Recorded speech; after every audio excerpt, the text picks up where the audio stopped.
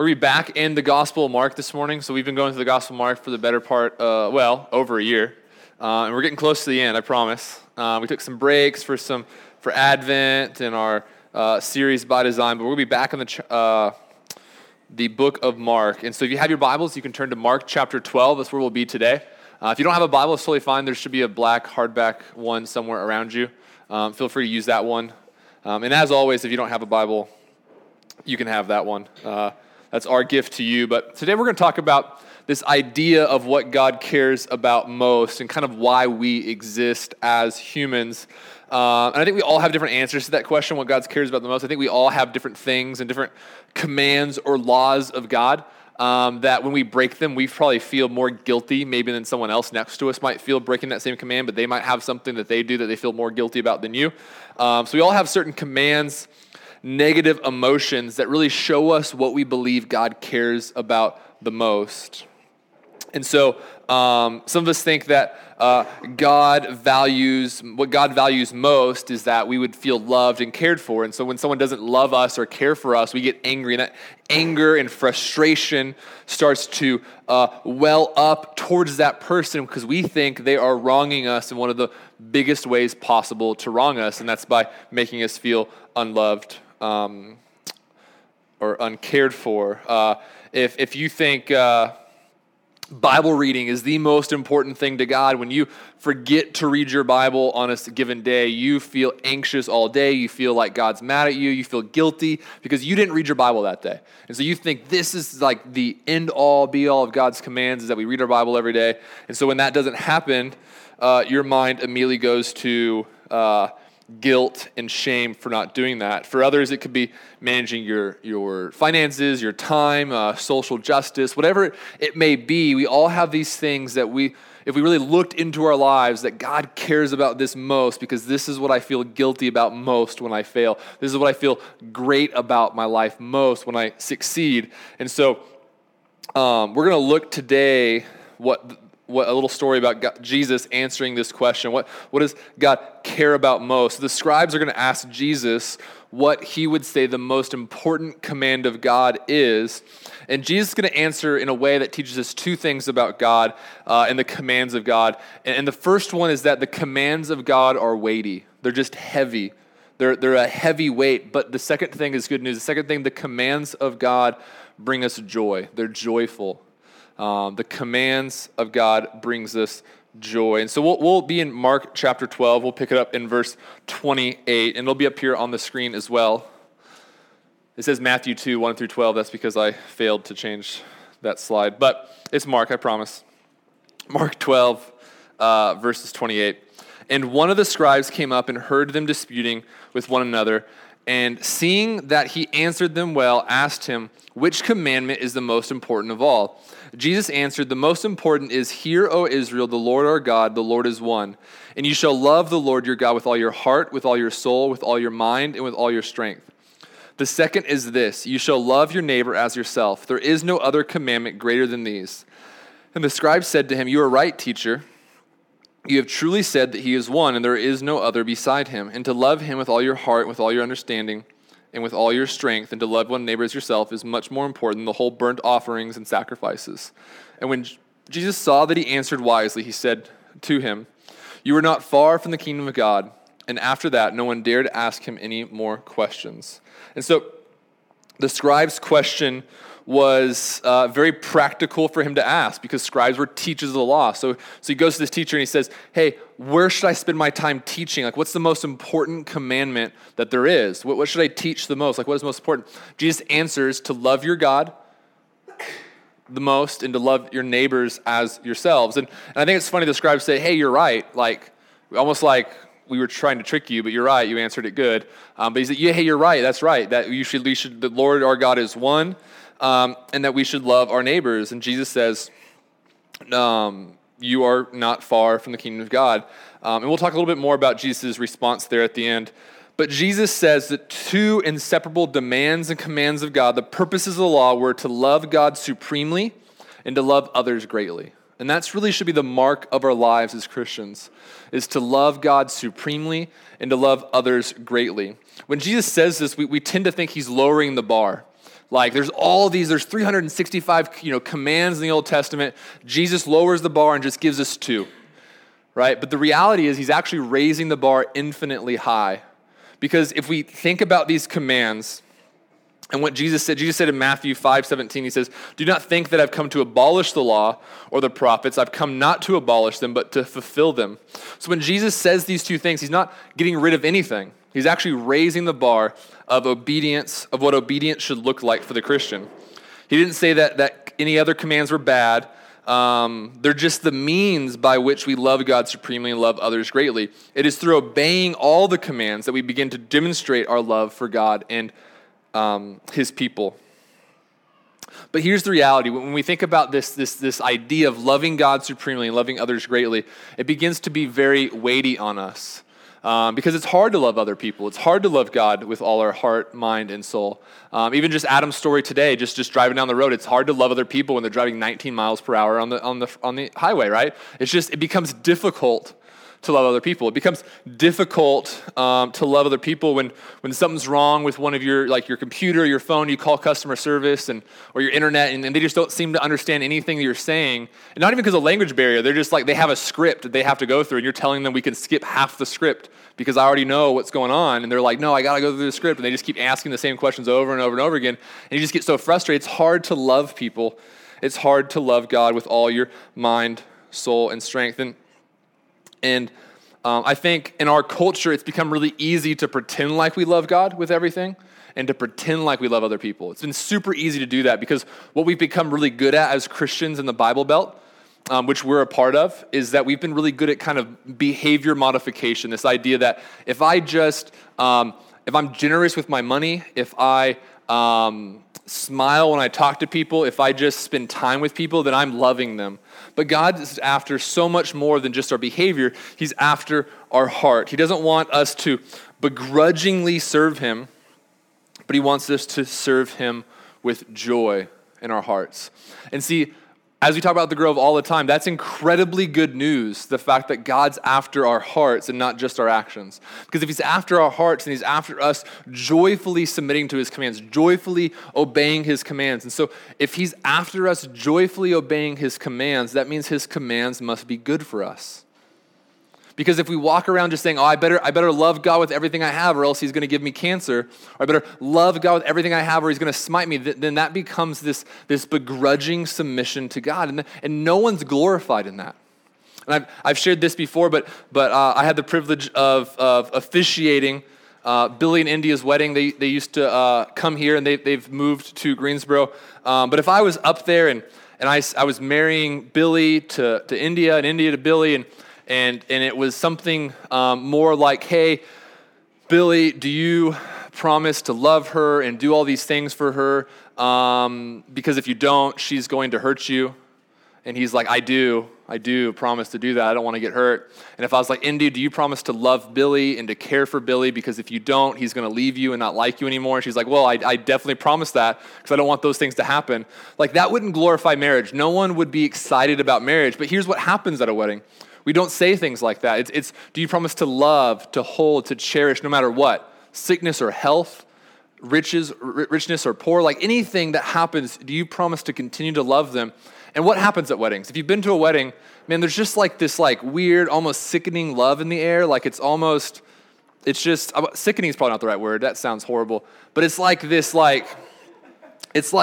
man, there's just so much sappiness going on that it's actually beautiful, and it's kind of gone past sappiness, and it's beautiful.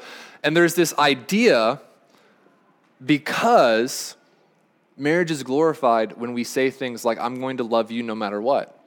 And if we say to God that I'm going to follow you no matter what, because I know that you have my best interest at heart, so no matter what you call me to do, no matter what you ask me to do, I'm going to submit, I'm going to obey, I'm going to follow you. That's where God's most glorified. And that's just incredibly good news for us, because if we know the Bible says the thing God is after the most is his glory, then we can trust him with everything else. Because God's not going to be glorified in our begrudging submission. He's going to be glorified in our joyful submission to the things that he's called us to do. The other reason why this is incredibly good news is because What this passage of Scripture, these verses show us is that Jesus is telling us the world, your life is not about you. Your world, your life is about loving God and loving others. He didn't even say anything. The only thing he said in here is like, think about how much you love yourself. I want you to love other people that way. And so we don't get to be above anyone else. We get to, we're loving others as we love ourselves. We're loving God even more than that. Like we're not, our world is not about us. And so here's what that frees us up to do. When we're driving down the road and that person's going 19 miles per hour, I don't have to take that as a personal offense against me, that they hate me in some way, so they're purposely pulled out in front of me and they're driving super slow just to make me angry.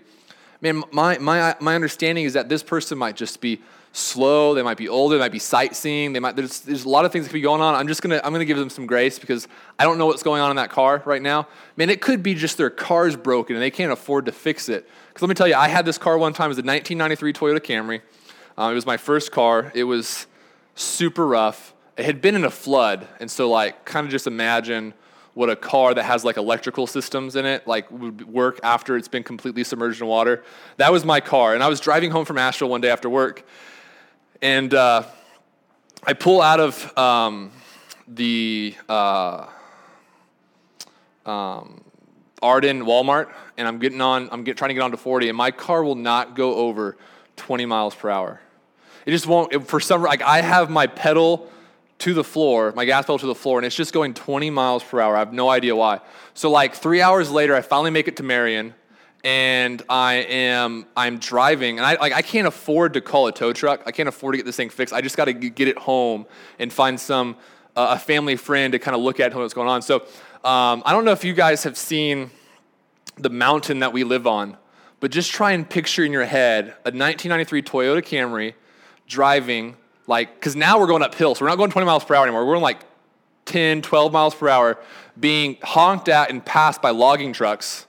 Like, that's just embarrassing. You're in a car, like I've got 4 doors, and this guy's got logs, and he's just passing me. And it was super embarrassing, but that was my life. And so when we see things like this, like I didn't hate logging trucks. I'm not angry with logging trucks. I'm not trying to ruin his day. I couldn't afford to get my car fixed. And I didn't know this was happening until I driving home from Walmart. I got it fixed. I don't know what was wrong with it. I'm not a huge car guy.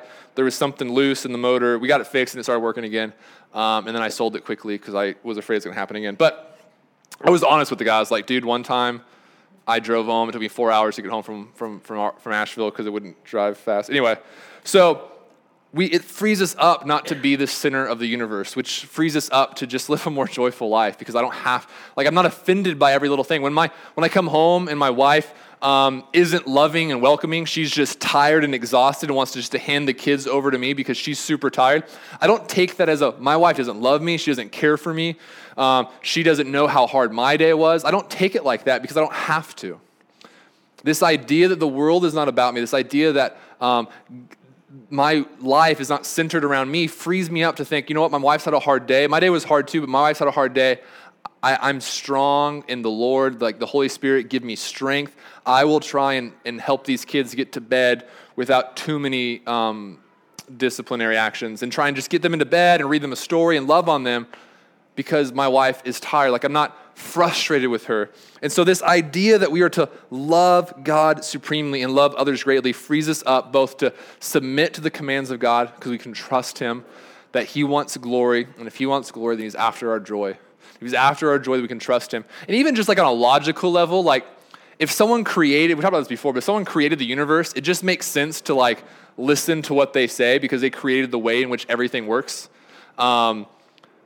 It just makes sense. It's just logic. And so God is after not just our behavior, but he's after our joy. He's after our heart. He wants us to lovingly obey him and lovingly submit to him. We were created to obey. We were created to love. And there's this idea, and I think in all of our hearts, we long to be back in Genesis 1 and 2. In all of our hearts, we long to be back to this beginning of creation where we just walk with God and we're just with God and we're obeying him and we love him and he loves us and he cares for us. And there's not a lot of conflict in Genesis 1 and 2. There's not a lot of frustration. In fact, we see zero of it. There's no frustration. There's no anger. There's no conflict. There's just two people lovingly obeying God. And we see that disobedience leads to destruction and death. And so God, in Genesis 1 and 2, he speaks things into creation. He speaks direction. He speaks order, vitality, diversity, and joy into the lives of Adam and Eve and into creation. And he spoke to his image bearers, Adam and Eve, giving them everything that they needed. And they knew each other, and they loved each other well, and they loved God well. But it only comes, that idea only comes when God's word is obeyed all the time, 100% of the time. But then when we rebel against God, we rebel against his commands, we question God, we question his word, we question his promises. Did God, Satan comes to Adam, or the snake comes to Adam and said, did God really say that? We start to question God's commands and questions his goodness, his trustworthiness, his accuracy. It starts to destroy life around us. But when we obey God's rule all the time, we see that brings joy and life and vitality into the world. And that's the weightiness of it, that we have to obey God's word all the time to bring those things into existence. We have to obey God's word 100% of the time. And if you're anything like me, you find that just impossible to do. In fact, you start even just hearing those words like we have to obey God all the time. Just the weightiness of that just feels so impossible and so burdensome. Romans 8:7-8 says, "For the mind that is set on the flesh is hostile to God, for it does not submit to God's law. Indeed, it cannot. Those who are in the flesh cannot please God. The demands of his word are too much for us."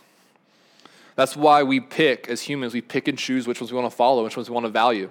Some of us, it's easier to read God's word in the Bible than it is to love other people. So we value that more than anything else. And so if we read God's word, we feel successful because, man, I am a type A personality, and I know I could set my alarm and I could wake up and I could grab this off my bookshelf and I could read it and I could feel really good about myself. But then I go to work and someone kind of makes me angry and I just fly off the handle, but I still feel good about myself because I read the Bible. And knowing that we can't keep all the commands, we pick and choose what's most valuable to us, when God would say, all of it is most valuable to me. In fact, all of it culminates in this idea that you would love me supremely and love my people greatly. That's why Jesus came. That's why he's here in this story. That's why he's with the scribes and the Pharisees. He's at the temple right now because he came, because he had to bring the kingdom to us because we could not come to it. He had to bring the kingdom of God down to earth. He had to bring it to these broken people because we couldn't enter. He had to bring us into it because we're unable to come into it ourselves. And so that's why when Jesus says to the scribe that you are not far from the kingdom of God, because the scribe didn't understand what Jesus was saying.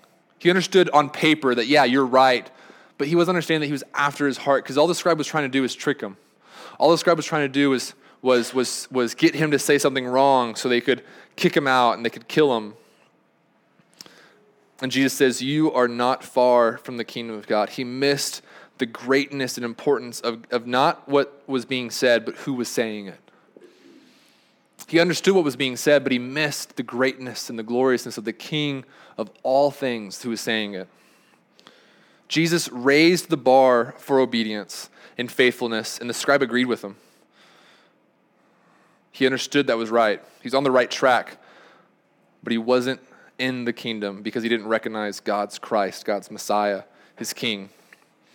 Kind of what we talked about last week. You don't get into the kingdom because you recognize God's word as being valuable and good. You get into the kingdom by recognizing the King of the kingdom as valuable and good. And that's what this is all about, is loving God supremely and trusting God supremely and loving his people greatly. And so that looks like a million different things. It looks like a million different things. But the good news is that God has not left us alone.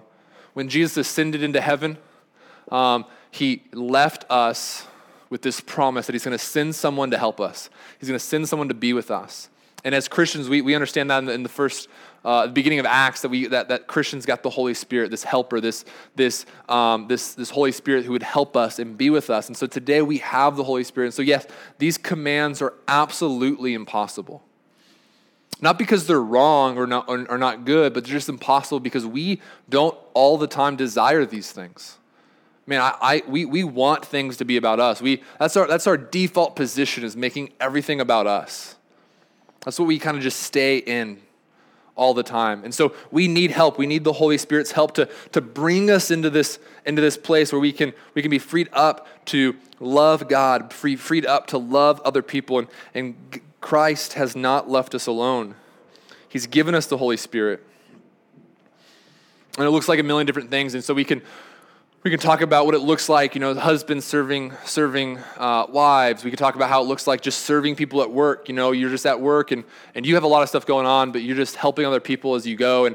And we can talk about how it looks like serving your town, like literally just serving your town. Some of the things we do at the Grove are try and do is be involved in town-wide cleanup days, or we try and be involved in just loving our neighbors. And so it looks like things like our Halloween party as a church, and we try and provide opportunities for you guys to love your neighbors. We try and provide opportunities for you to love God. And so it's primary, one of the reasons why we come together on Sundays is to worship God, both with your mind, your heart, your soul, your whole being, is to provide a place where we can all come together and worship God together. And so we take these things seriously, but on a personal level, you kind of have to think about your life. Like, who has God put in your life to love? And how can you love God by loving them? How can you love God in your own personal life, just you and him? And how can you love those he's put around you? Whether that's a husband or a wife or a neighbor or a friend or a coworker or children or a mom or a dad. It could be anyone, but there's people in your life who God has specifically placed in your life or placed you next to love and to care for and to love like you love yourself. Man, I never thought I'd be in a place like Spruce Pine growing up. And it's not because the Spruce Pine's not cool and great, but it's just completely different from where I grew up. And I believe the Bible says that God puts us within borders. He puts us where he wants to have us. And so I believe that I was taken out of California, put in Spruce Pine, North Carolina for a reason, and to love people, to love my neighbors, to love the people I work with, to love the people, to you guys who have gotten to know as pastoring this church. And God has placed me here. Man, I just pray that God gives me so many more years here, that I just die here. Maybe not like on this spot exactly, but like in Spruce Pine, pastoring the Grove. That would just be my life, my legacy, my life story. And so you guys think about, who has God placed in your life? How can you love them greatly? Because the whole point is to joyfully, throughout your life, obey the commands of God. Ephesians 5:1 says, "Therefore, be imitators of God as beloved children." I have a son. His name is Eliam. He's 5 years old. And for whatever reason, he wants to be just like me.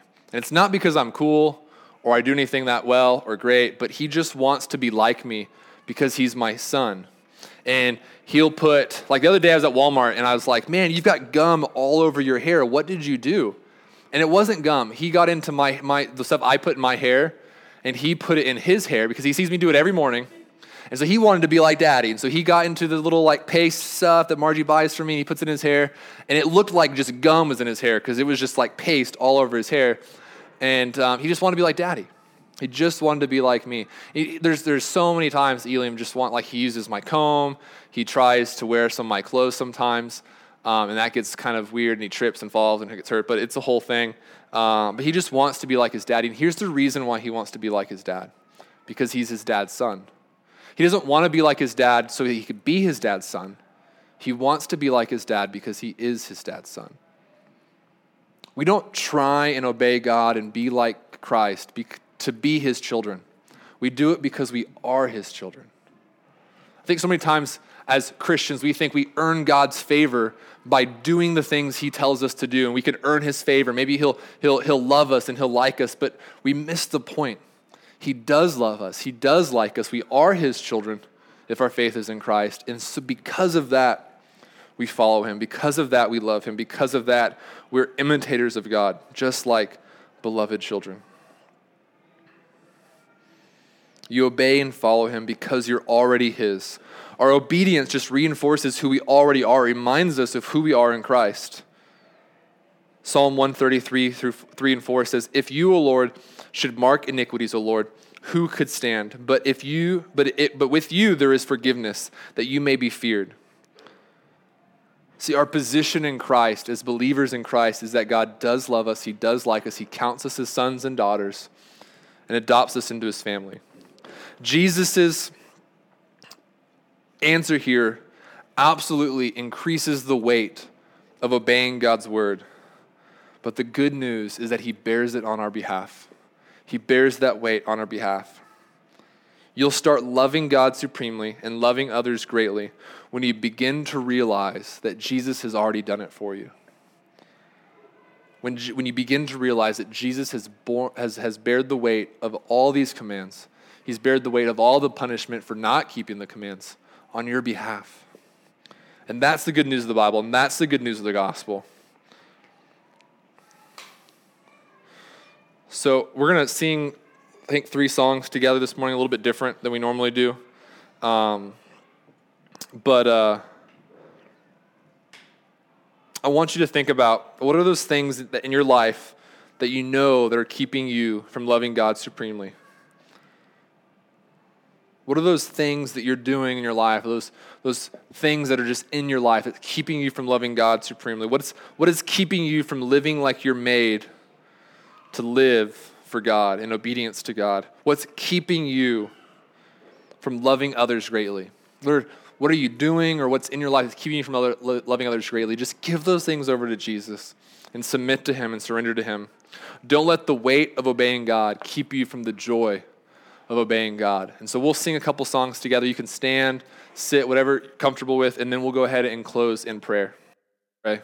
Father, I just come before you, Lord, and I just pray for everyone here this morning, God, that as we go throughout our lives, God, that you would just continue to remind us, Lord, this isn't about us, that our life isn't about us, God, but it's about giving glory to you by loving you with everything that we have, and by loving our neighbors as we love ourselves, God. And I pray, Lord, that you would send your Holy Spirit to us even now, God, that we may fulfill those commands. We may walk in love in those commands, Lord, and that this whole area would just see the joy of your people, by obeying and loving you and chasing and following after you, and by loving those people that you've placed around them, Lord, that they would see that joy and they would just not even understand what to make of it, God, that it would be so confusing and mysterious to them, Lord, that they would just want to enter in, God. I pray our lives would be marked by that joy and by that love, God, and by inviting people into the kingdom. Lord, I pray that you'd be with everyone here this morning, Lord, as they go out and celebrate this new year. Lord, this new year would be just marked by obedience and love to you, God, and by a renewed pursuit of you.